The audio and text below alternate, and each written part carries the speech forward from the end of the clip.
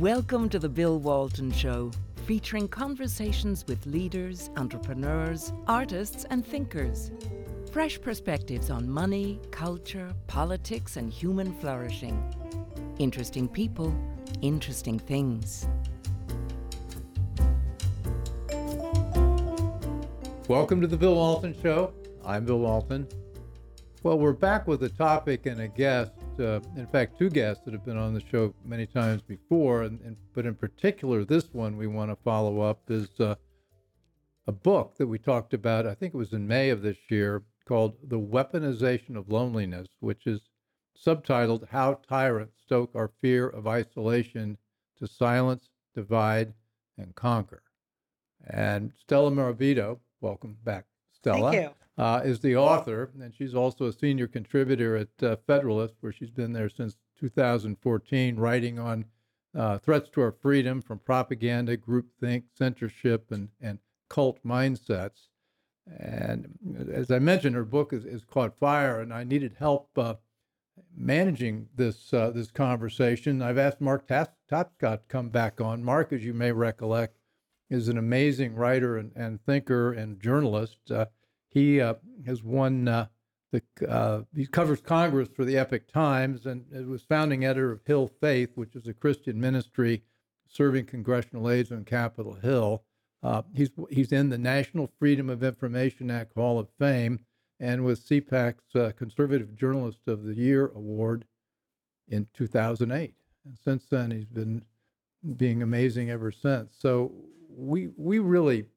I think, Stella, you struck a nerve with this. I've gotten more comments on the show we did on the weaponization of loneliness, I think, than anything I can recollect.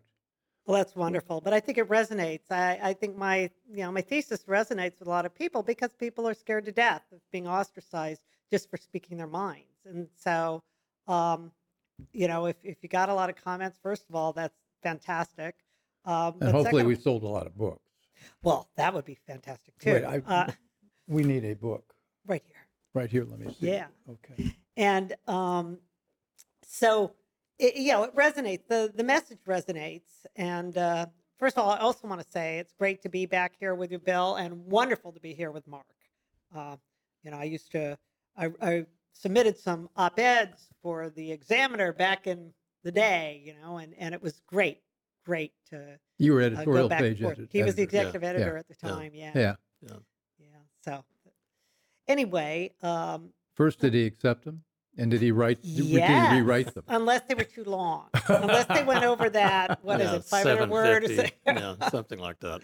I have to say, you get people together in a journalistic setting, and there's usually a lot of compliments being thrown around. But this is absolutely sincere. I have read hundreds and hundreds of new submissions. With Stella's first, I said to myself then, and I think I said something to you about this, you're going to go a long way because she has real talent. And this book that she has done, as I said in a review a couple of weeks ago, it ranks up there with some real classics in political theory. Thank you. Yeah, you compared it to Hannah Arendt's The Origins of Totalitarianism, and especially the Jean-Francois, I can't say it, Revel, a French guy, the impulse, the totalitarian impulse, which basically is a wonderful explanation of why liberals inevitably end up approaching tyranny. Well, I want to talk a couple of big things here. One, if you can recap the thesis of the book, and we can talk about that. But I really want to get to lines of action and what people can do about this. Mm-hmm. But then the other thing is in between the time you and I talked last and today, we now have the U.S. Surgeon General who's going to solve our loneliness problem. They just put out a big 81-page report called our Epidemic of Loneliness and Isolation. So we're now going to have the federal government, which I would think would be one of the main culprits behind isolation and loneliness, but that's one man's view. And then we also have Chris Murphy, he's a Democrat congressman from Connecticut, I think. Senator from Connecticut. Senator. Well, he's introduced the National Strategy for Social Connection Act. Right on the heels of Murphy's advisory, the Surgeon General's advisory. Right. But let's. It's coincidental. It's coincidental. I think they read Stella's book and thought there's a big opportunity.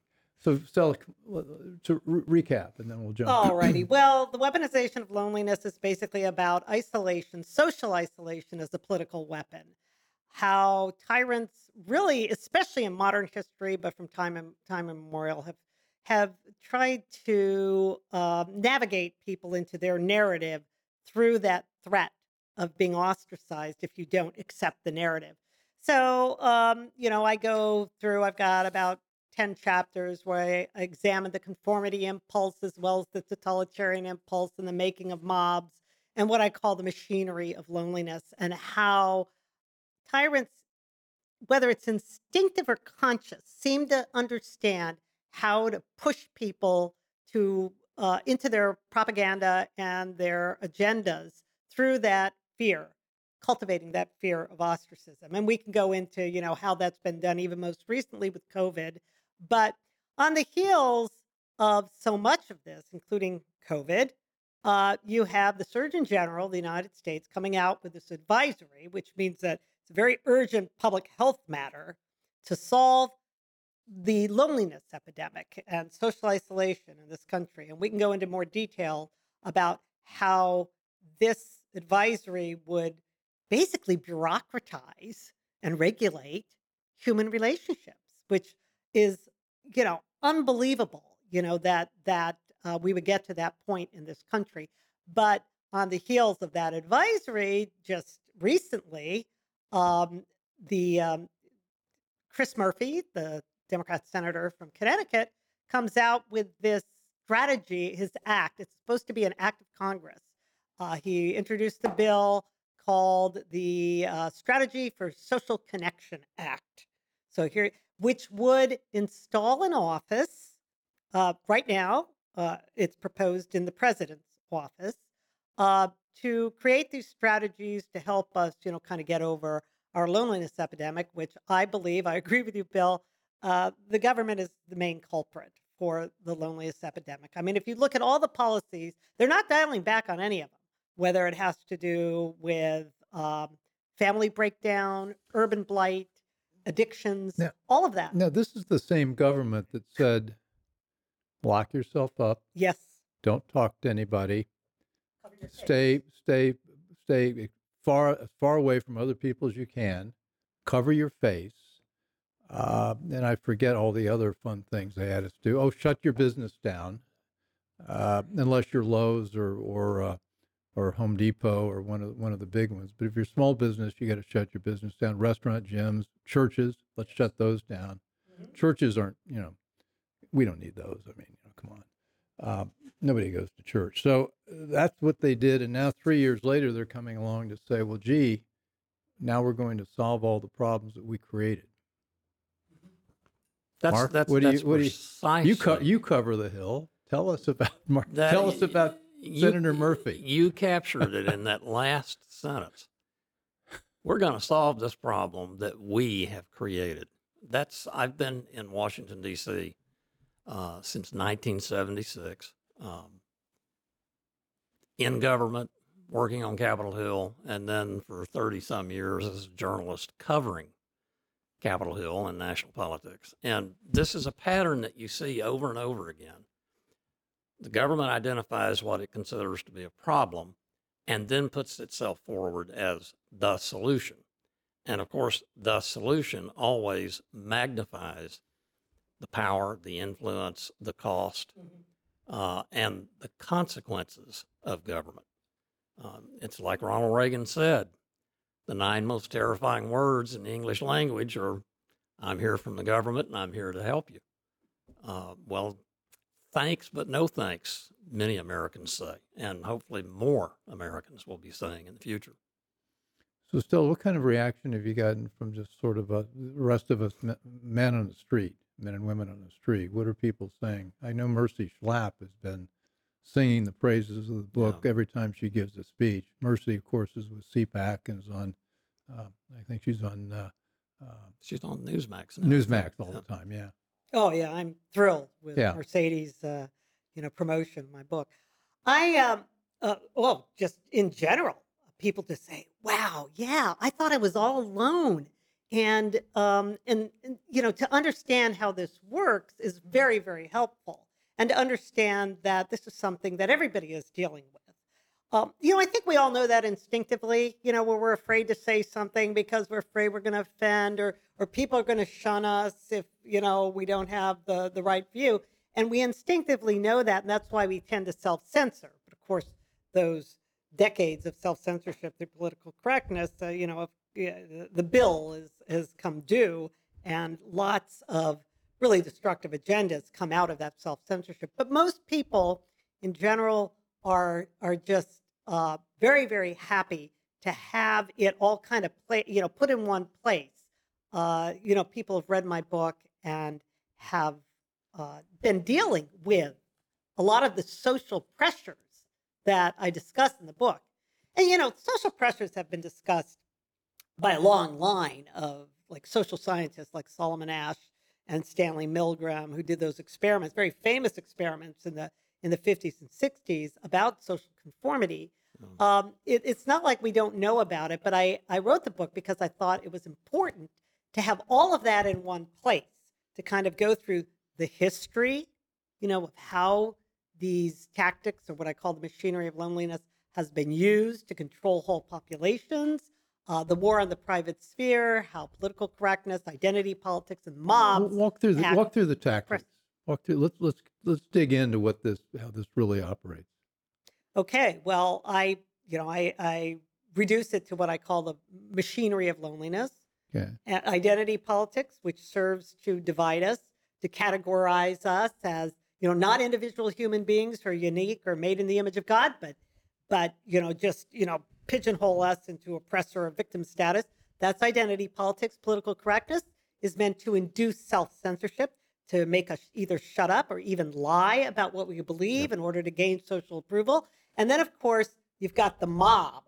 And mobs come in many different forms, whether it's a street mob like Antifa or, a human relations department, a corporation, or social media mobs. All of that meant to enforce identity politics and political correctness, which is meant to divide and separate us and make us drive us into the kind of isolation that Hannah Arendt talked about, how tyrannical governments always seek to bring about isolation, to isolate people against one another, because that's really the only way you can control them. Yeah, that's I couldn't improve upon that. That is exactly the process. And I would just point out that you go back to Genesis 1. God said the reason he made woman is because it's not good for man to be alone. We are social animals. We need each other.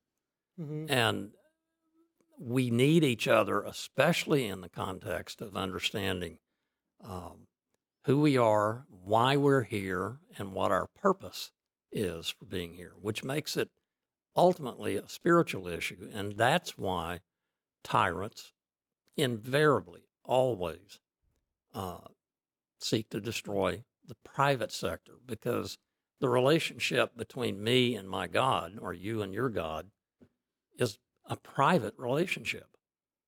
Fundamentally, it is a private relationship, and you're accountable to him. They can't stand that, because that puts God between them and what they want, which is control. And it also gives us inner strength. Yes. The strength that we need to resist these tyrannies. Amen. And of course, that's why the private sphere has always come under attack. I would add to that, Genesis, I was thinking about how the very first thing that the tyrant, the serpent, Satan, whatever you want to call it, the evil force does when pushing man to his fall is to get Eve isolated. She's by herself. Yes. she can't consult with her husband. She's being influenced in isolation. And that's often the key. That's how this phenomenon works. It's why all cult leaders like Jim Jones or, drive people into isolation first in order to Yeah. control them. Patty Hearst, when she was kidnapped, she was locked in a closet for 6 weeks, during which time she got these Maoist, these propaganda sessions drilled into her. And then she came out 6 weeks later with her new identity that she later told Larry King in an interview that she totally lost her sense of self after that whole episode. But anyway, I'm digressing here. But my whole point, of course, has to do with isolation from the very beginning, from the garden. Yeah. You know, it's not unique to the Christian understanding of the world, because Aristotle, in the Politics, the first line is, man is a social animal. But I think the fundamental distinction that is at stake here, Jesus pointed to it when he said to the Pharisees about render unto Caesar that which is Caesar, and that which is God to God. And that said, the state is not the whole.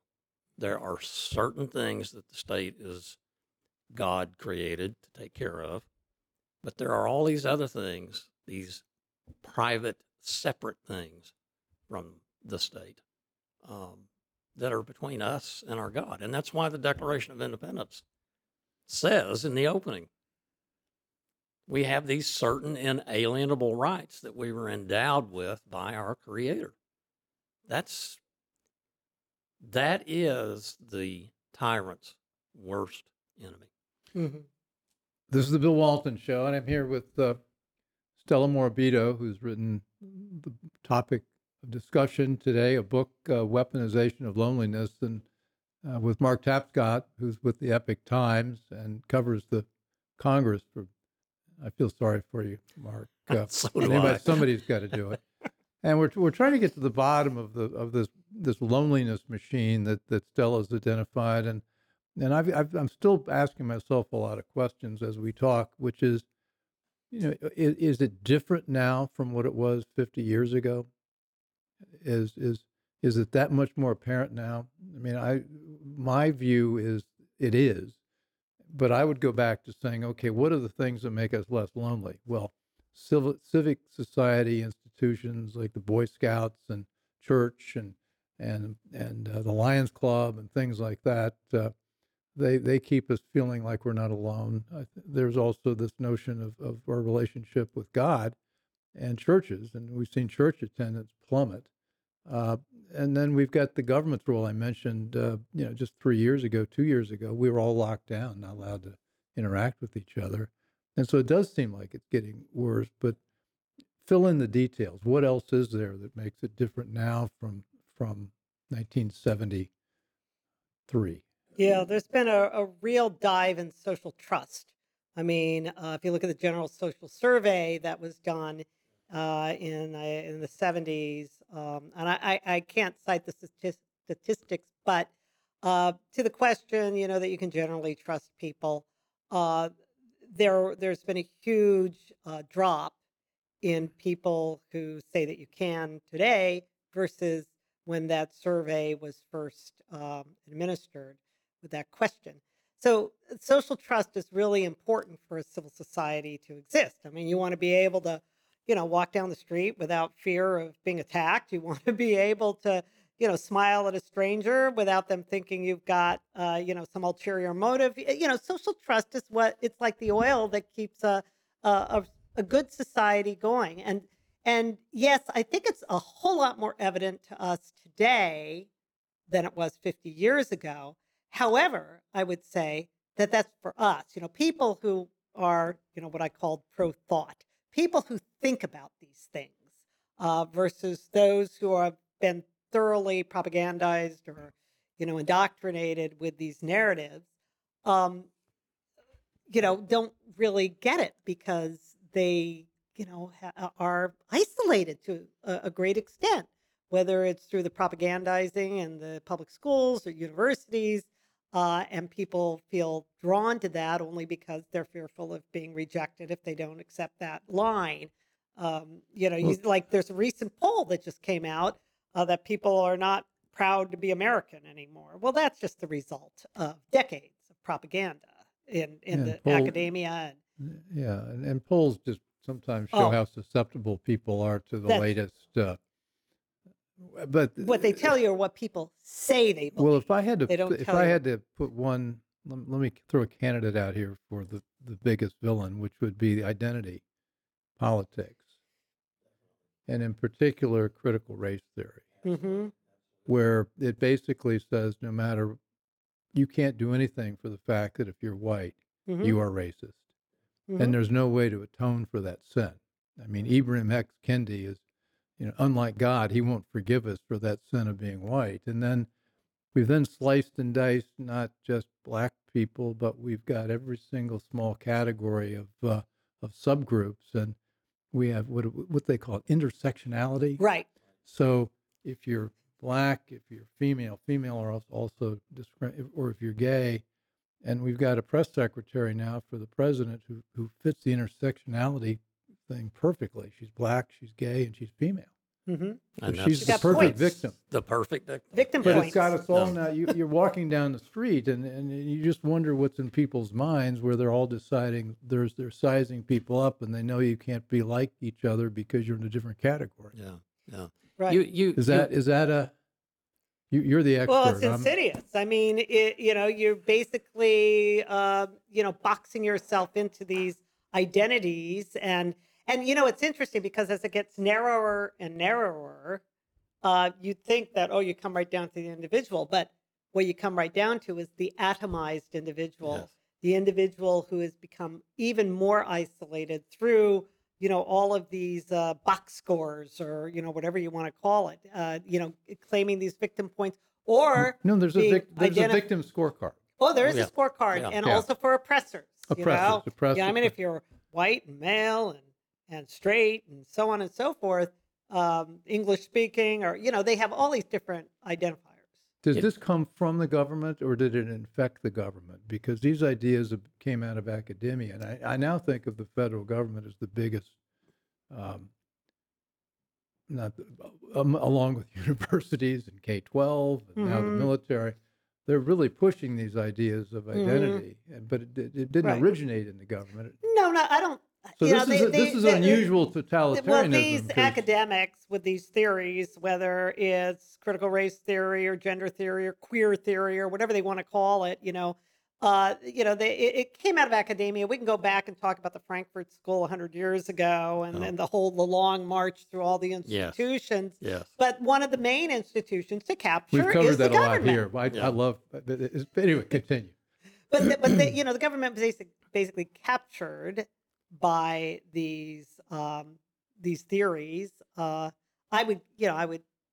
not the expert on that, but that is the trend line for Yeah. all of this. If you look at the Frankfurt School and you look at all of these theories coming out of academia, that's what you have. I mean, you have them infecting, first of all, academia, because that's how you get credentialed to go into all the other institutions, whether Right. it's law or medicine or anything else. You've got to, Government. you're Yeah. then you are in a position to run for office, take over the school boards, and so on and so forth, and then of course that's the farm team for running for higher office. So it began, I don't know, go back to that Weaver title, ideas have consequences. Yeah. But But anyway, go ahead, Mark.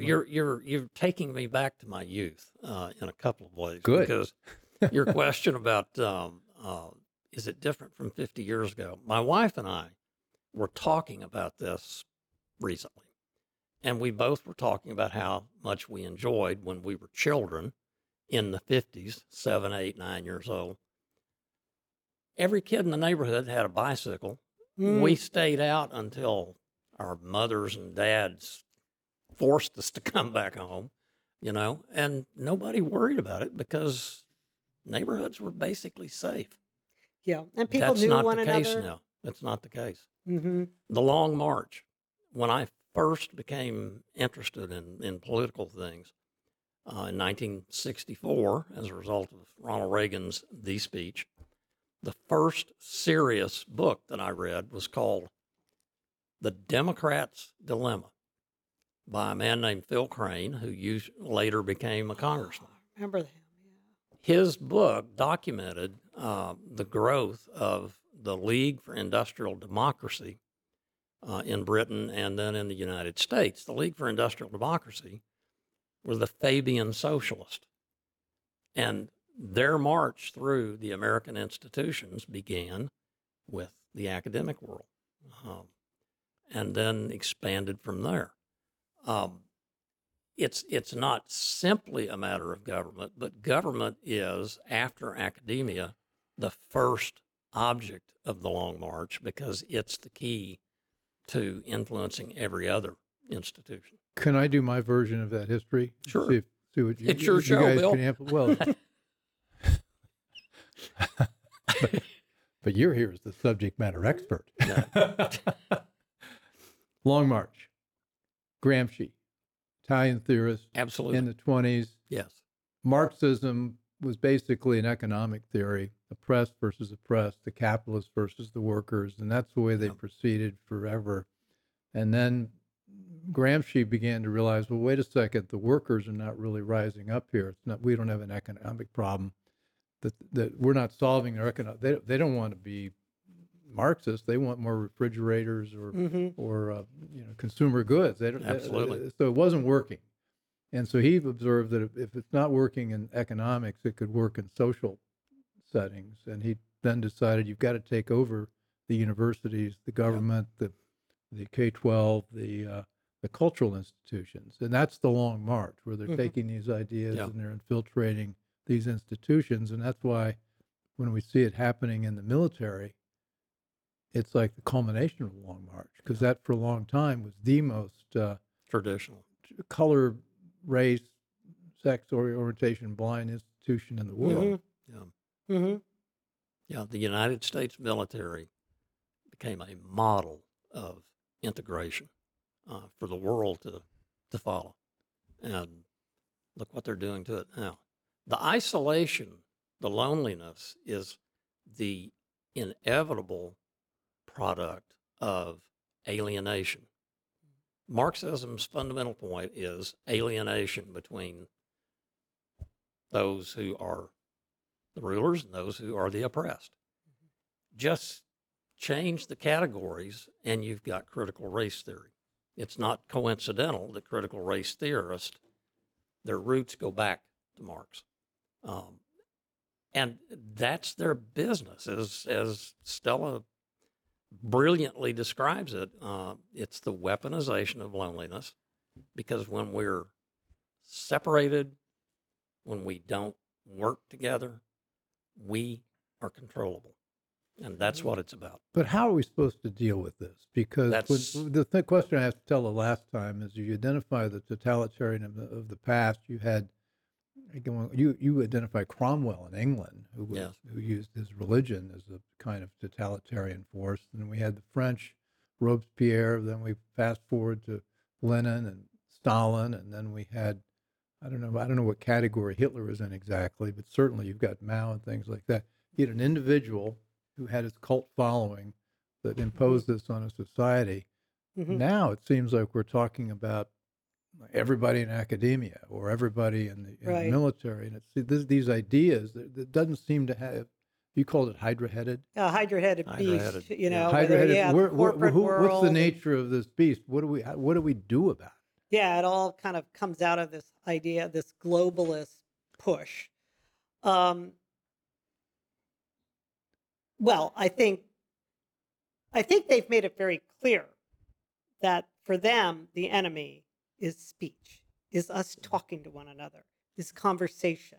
That's why you see such a hard push for these disinformation governance boards, or you're gonna keep seeing this over and over again, misinformation, disinformation, malinformation, Malinformation. and they're trying to control speech, and censorship is critical to pushing, whether it's a hydra-headed beast or it's just a demagogue operating on, with his cult following. It's freedom of speech, having actual conversations that they cannot control or that they want to control, but having those conversations and resisting the urge to self-censor is really the only way out. Well, let me amplify that. You mentioned misinformation. What are your three? I know that I've forgotten the site. Misinformation, and what's the other? Disinformation and malinformation. They claim that Well, misinformation. let me do the they. Okay. Because this is coming straight from our government. This is straight out of CISA, and Ben Weingarten. You know Ben. Oh yeah. He did the investigative work on this, and this was a report that just came out. And in the Missouri case, I think it was Missouri versus Biden, I think. Anyway, they won the case, and they're forcing the government to stop doing what it was doing. And what was happening was CISA, which is run by Jen Easterly, they'd redefine Homeland Security, which is supposed to protect our infrastructure. They redefined infrastructure to include elections. And that they had to protect our elections, our election infrastructure, which meant you're not allowed to talk about 2020. There's accepted speech and non-accepted speech. And then she brought in this notion that the American mind is our cognitive infrastructure. And they had a duty to make sure that only certain kinds of thought was allowed.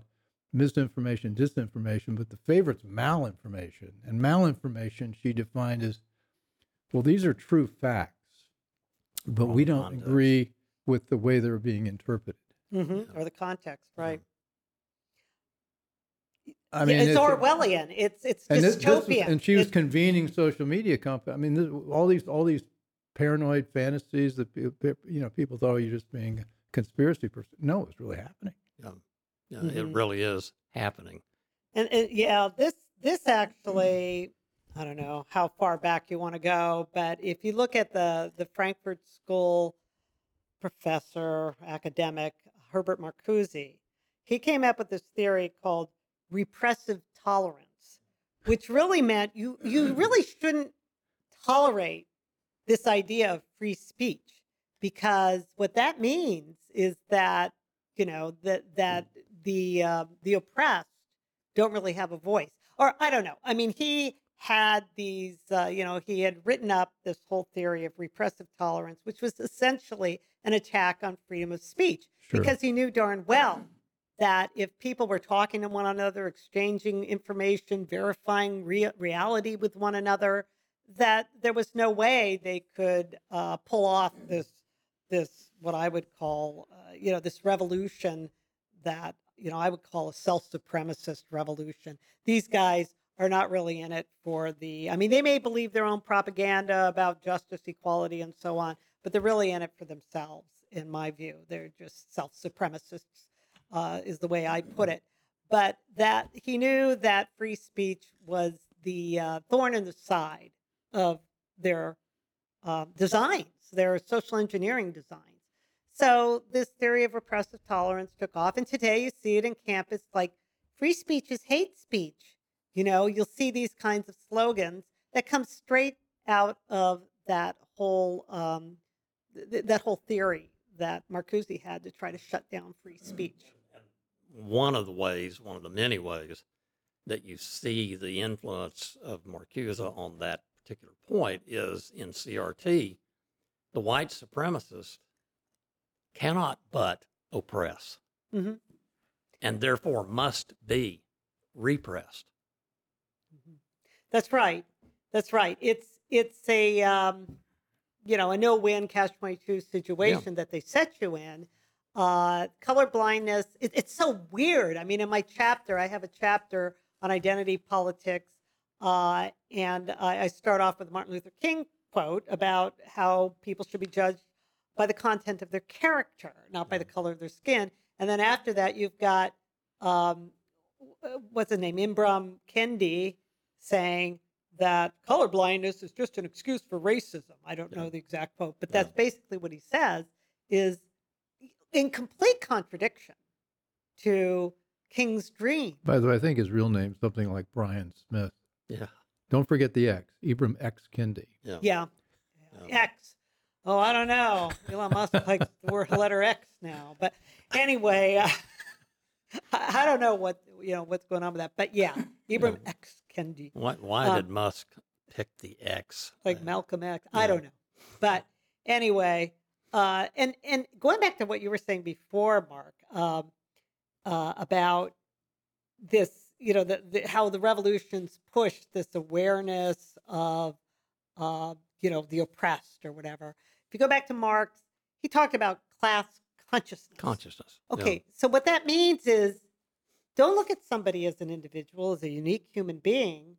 Look at them in terms only of the haves versus the have-nots. What do they have that you don't? And it's the same thing with all the rest of this stuff. Critical race theory, you're only supposed to judge people by their race. And by the way, you can have black skin, but be considered a white supremacist in critical race theory if you accept, any of these so-called white values. Yeah. And I have in my chapter, I have a chapter in there where I talk about that exhibit that was up for just a couple days at the Smithsonian, the African American Museum. Whiteness. White culture. Yeah. White culture. Yeah, or signs of white. These are all universal values that were listed in that infographic. Being on time, punctuality, being nice to people, being polite was considered a, quote, white value. Working hard. All of these things that are universal values, really, universal virtues that have nothing to do with your race or ethnicity or religion, pretty much not your religion, but they, it's fascinating to me because the target, in my view, was not, quote, whiteness per se. The target was all of those universal values. Yes. That is what that infographic and all these theorists are seeking to destroy. Yeah. The things that hold up civil society, that allow us to be friends. That allow us to talk to one another. Yes. So, Kenny, we've got a graphic we could use. It's the Smithsonian exhibit. I think the exhibit was called "White Culture in the United States," and it was in the Black History Museum for 2 days. For 2 days, but it was like I've got the PDF of it, but it was the white culture's rugged individualism. Whatever. Scientific method. Family structure. It has the nuclear family, father, mother, 2 to 3 children is ideal. Emphasis on scientific method. The Protestant work ethic. Future orientation. Plan for the future. Delay gratification. Having goals. Time. Following rigid time schedules. It goes on and on. I would look at it a little differently. I'd look at this as colorblind and saying, gee, if you wanted to be successful, what's the success formula? Get married, go to work, stay married, save some money, keep working, invest in yourself. Yep. These are sort of the things that make people successful. So I was pleased or mortified to know that's white culture. Kamala Harris, our esteemed vice president, yesterday was blasting Governor DeSantis in the Florida curriculum on black studies, and she seized upon one point out of the 191 basic points in the curriculum. That basic point that she seized on was that there were, in spite of everything, there were individual slaves in the South prior to the Civil War who used the skills that they obtained in slavery to advance themselves. There were actually some black millionaires in the South prior to the Civil War because of that. And that's a testimony to the human spirit's determination, no matter what. Mm-hmm. If you choose to seek to better yourself in any situation. She ignored the other 190 and blasted DeSantis for that one thing, precisely because. I agree, Roxy. He's saying some really alarming things. I mentioned Kamala and Roxy is upset. She condemned it because it represented a real historical application of those white values that should be an example to the current generations, an inspiration to them. So this is a funny kind of totalitarianism. Yeah. And In her case. frankly, I don't get it because it seems very nihilistic. It seems like it's built on destruction and not on creating anything. I mean, That's right. And that's a source of hope for us. I do. I mean, I think this is unsustainable. I don't think something like this can go on forever. Yeah. No. However, I think the goal, of course, is to destroy all of these things. Destroy all that's good that It's allows you to nihilistic. Go ahead. In order to get that iron grip on power, the question is whether or not we're all destroyed in the process. But you're right; it's not sustainable at all. It can't be. The revolutions always eat their own anyway. Yeah, I'm optimistic for a couple of, I think, very significant reasons. Number one, the Supreme Court's recent decision on freedom of speech. There seems to be a continuing general consensus in our country among most people. Yeah, it's a free country. You should be able to say and think what you want. And especially when what's involved is your religious freedom, your religious expression and practice. People get upset when the government tells them, no, you can't believe that. You can't believe that. And there is a reaction to it. You see the same reaction in this explosive growth of the parents' movement against the wokeism and CRT in local schools. People, they're not going to sit back. That is exploding. It is. It really is. It's pretty amazing to watch. And one of the biggest stories that has not been published or covered as it deserves, in my judgment, as a journalist, is the sudden, in the last 2 years, 6 states have adopted genuine school choice. The money follows the child. The child doesn't go where the state says go. The parents make that decision. That will spread to more and more states, and that will preserve the avenue of maintaining those who understand and appreciate and insist upon the recognition of traditional values, including freedom of speech. Oklahoma, which is my home state by coincidence, was the most recent one. I think Kentucky. I don't know the others, but this has just happened, and it's happened under the radar. The teachers' unions, of course, have been watching it, and they're very concerned about it. But the mainstream media hasn't picked up on it yet. And of course, when they do, they'll be very critical of it. Yeah, I think that is a very hopeful sign because what that attests to is what I mentioned in my last chapter, the spread of what I call parallel institutions, or what are called parallel institutions. These institutions that pretty much have to take over when the ones run by the government are corrupt, or the ones like the education sector. Now we've got the medicine has been corrupted, and you're going to need more and more, kind of a spread. It should be a mushrooming to make it effective and make it hard to repress of these parallel institutions. The thing that I think people need to be aware of is that these tyrants are always on a search and destroy mission for any sign of independence that way, Sure. whether it's institutional, whether it's just I think at this point even just a conversation.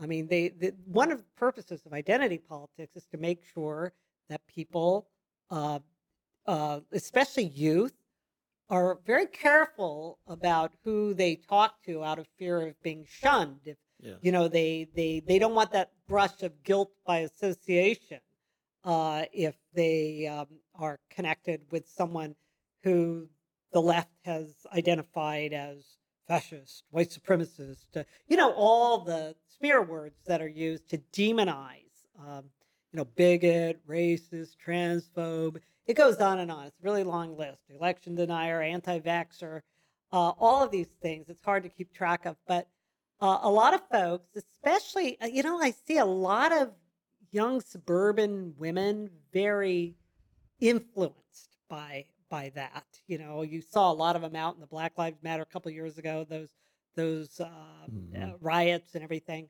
College educated, they are very, very careful about their status, and they want to be very certain that they're not like associating with someone who would be classified, as identity politics does, as the oppressor.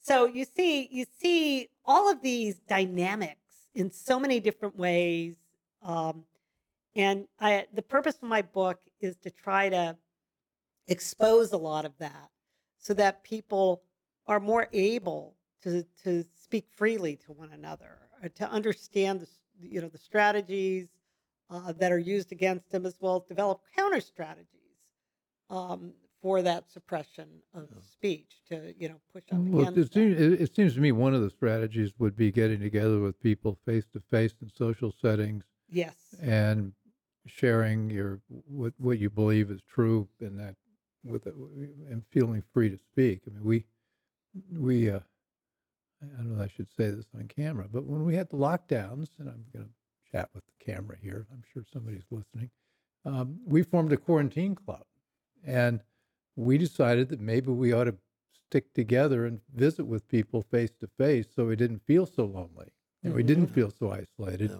And if we had questions about what was happening, we could talk with other people about the questions to figure out what was true. That seems to me to be a very healthy human thing to do. Absolutely. Yeah. And I think Absolutely. one of the strategies has got to be, and maybe the school choice is part of that, but one of the strategies got to be, we have to have alternate mini institutions where people can get together and do just that. And that's what church does. Yeah, well, that was a softball. Thank you. One of the real heroes, unrecognized to this point, but I think he will be at some point, of the pandemic resistance, if you will, is Pastor John MacArthur out in California. He resolved at the outset, when Gavin Newsom said the churches can't meet, they continued meeting. And they've had lots of litigation, and so far they are winning. Good. The reason they're winning is because the Supreme Court, Justice Alito, in the decision involving the New York Catholic Church that was challenging the shutdown, Alito said, in his opinion, we meant what we said about the First Amendment. And even the Ninth Circuit is getting that message, the Ninth Circuit being the California one that's so liberal. Churches are where people, they're based on a relationship, the relationship between the individual and Jesus Christ as their Savior, and the fellowship that they have with other believers. And that grows out of the family. That is resistance central to the state, and it always will be. Well, you're in the belly of the beast with your ministry on Capitol Hill.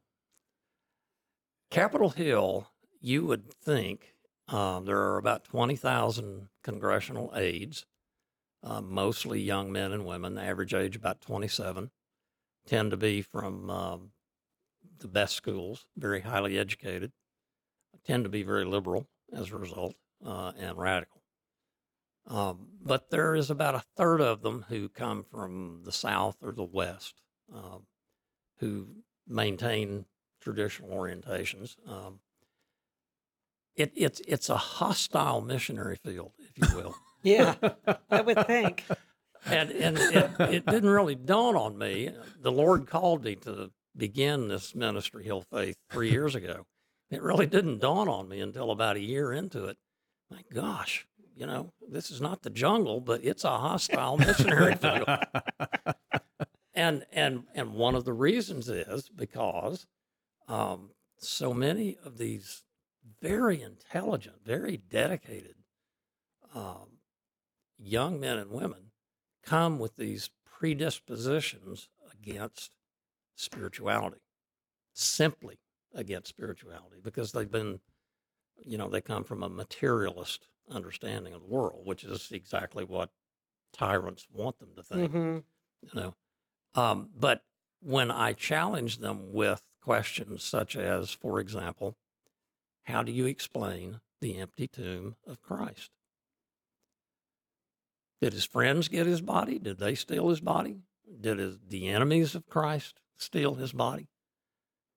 They don't know the answer to that. And then I explained to them, well, it wasn't their friends, wasn't his friends, because they were all a bunch of cowards. They scattered when Christ was arrested.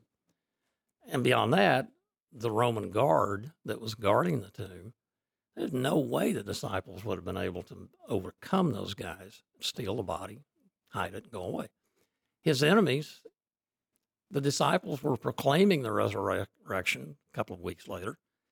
If his enemies had stole the body, they would have rolled it down Main Street, Jerusalem, and that would have been the end of Christianity. And when these young people realize, I don't have an answer to that, it opens the door once again to the possibility, well, maybe there is more to this spiritual stuff than I've been told. And it takes time, but they do respond. That's a really interesting illustration. I think it speaks to a couple of things. One of which is the extreme ignorance Yes. of of the scriptures. They generally don't And study history. that stuff at all, Yeah. and so the questions never even occur to them. And yet also they've got this worldview that's been imprinted on them, whether it's through the schools or propaganda or whatever, that's very anti-religious or anti-faith. And a lot of that, I think, is dictated by, again, that fear of being tainted. Yes, Know, absolutely. with guilt by association, to associate with someone who's considered, faithful, spiritual, unless it's, spiritual, not religious. They've got Yeah. these new, new age things that they, to try to fill that vacuum. But it's really interesting. It's a great illustration. One of the things that you notice when you're talking with people on the Hill about spiritual matters, the idea that no, I don't want to be involved with that. I don't want to be associated with it. Those people are religious nuts. Mm-hmm.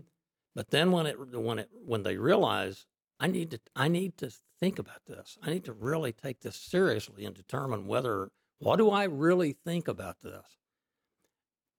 Sometimes there's this turn. Oh yeah, Mm-hmm. well, I'm going to be a real rebel. I'm going to think for myself. Right. This That's is where it this begins. is this is her Stella's pro-thought. Yes. Yeah, that's what But- I was saying that before, that there are really only two political camps left, and I call them pro-thought and anti-thought. Yeah. Ignorance is very isolating in itself. I mean, But if you had a bunch of six progressives sitting around this table, they would say the same thing. They would say, we're pro-thought, and those other people Sure they would. are deplorable and, troglodytes. Sure they would.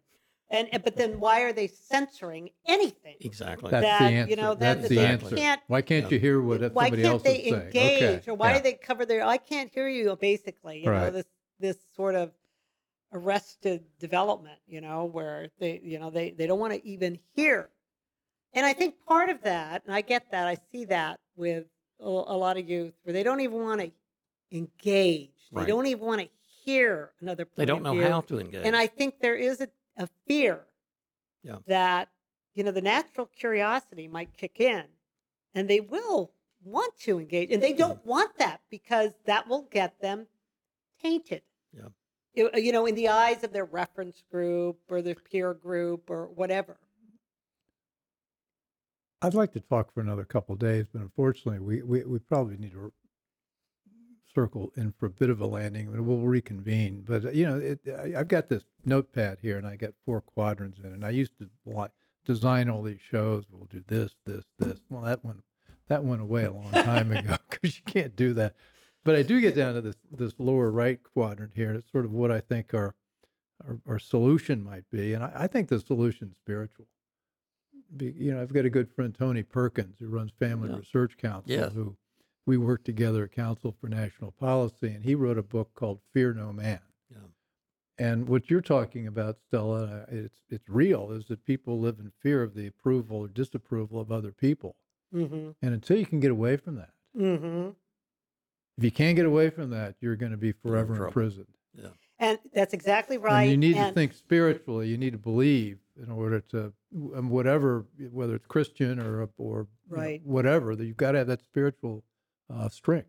That's right. And the less you're able to do that, the more susceptible you are to all of these punishments that will be visited upon you if you don't get with the program. I mean, I think one of the reasons medicine is so corrupt is that these physicians, they go to school for, they go pre-med, then they go to school for 4 more years, and they have the residency, and they get in big debt. But, they've got these goals, material goals, that are all tied up in status and money. And, I know that there are good physicians out there, but by and large, before you know it, the American Medical Association is saying, oh, yeah, we have to do gender affirming care for kids, or the Academy of Pediatrics or whatever. I mean, how does that happen?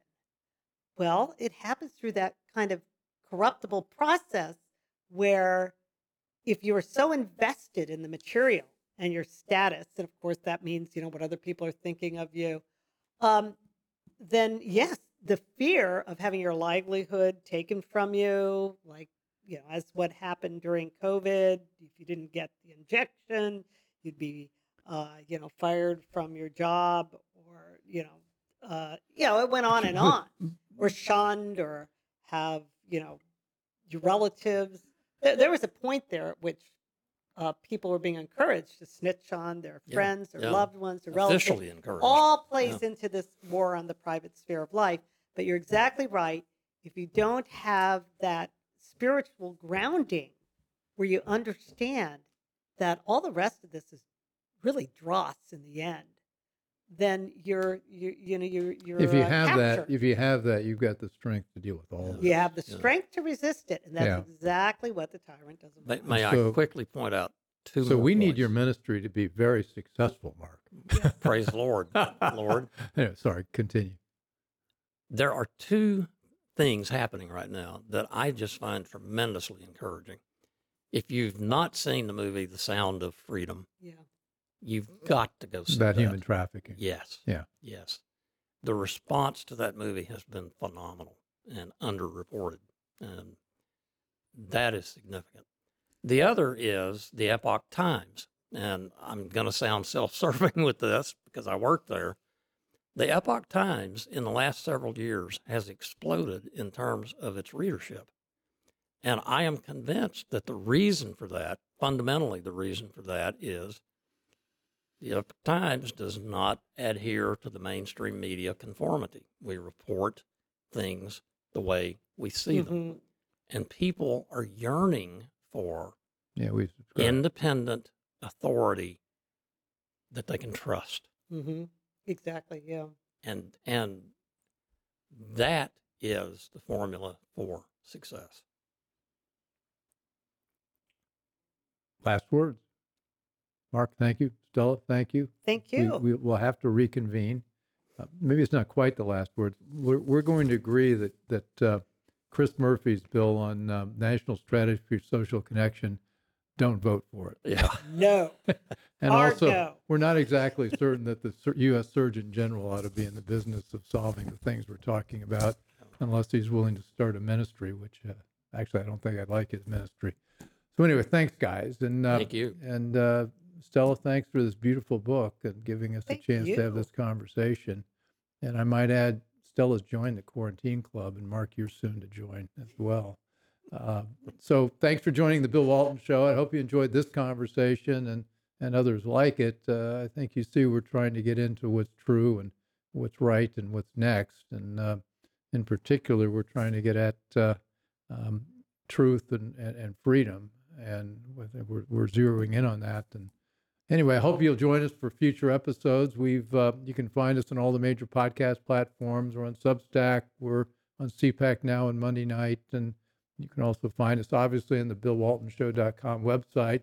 Please give us your comments. And also, if you get a chance on your platforms to give us a rating, we'd very much like a 5-star rating. And it helps us. It helps advance the show. So, Stella, Mark, thanks. And I'll see you guys both again. Thank you. Yeah. Thank you very much. Yeah. I hope you enjoyed the conversation. Want more? Click the subscribe button or head over to thebillwaltonshow.com to choose from over 100 episodes. You can also learn more about our guest on our Interesting People page. And send us your comments. We read every one, and your thoughts help us guide the show. If it's easier for you to listen, check out our podcast page and subscribe there. In return, we'll keep you informed about what's true, what's right, and what's next. Thanks for joining.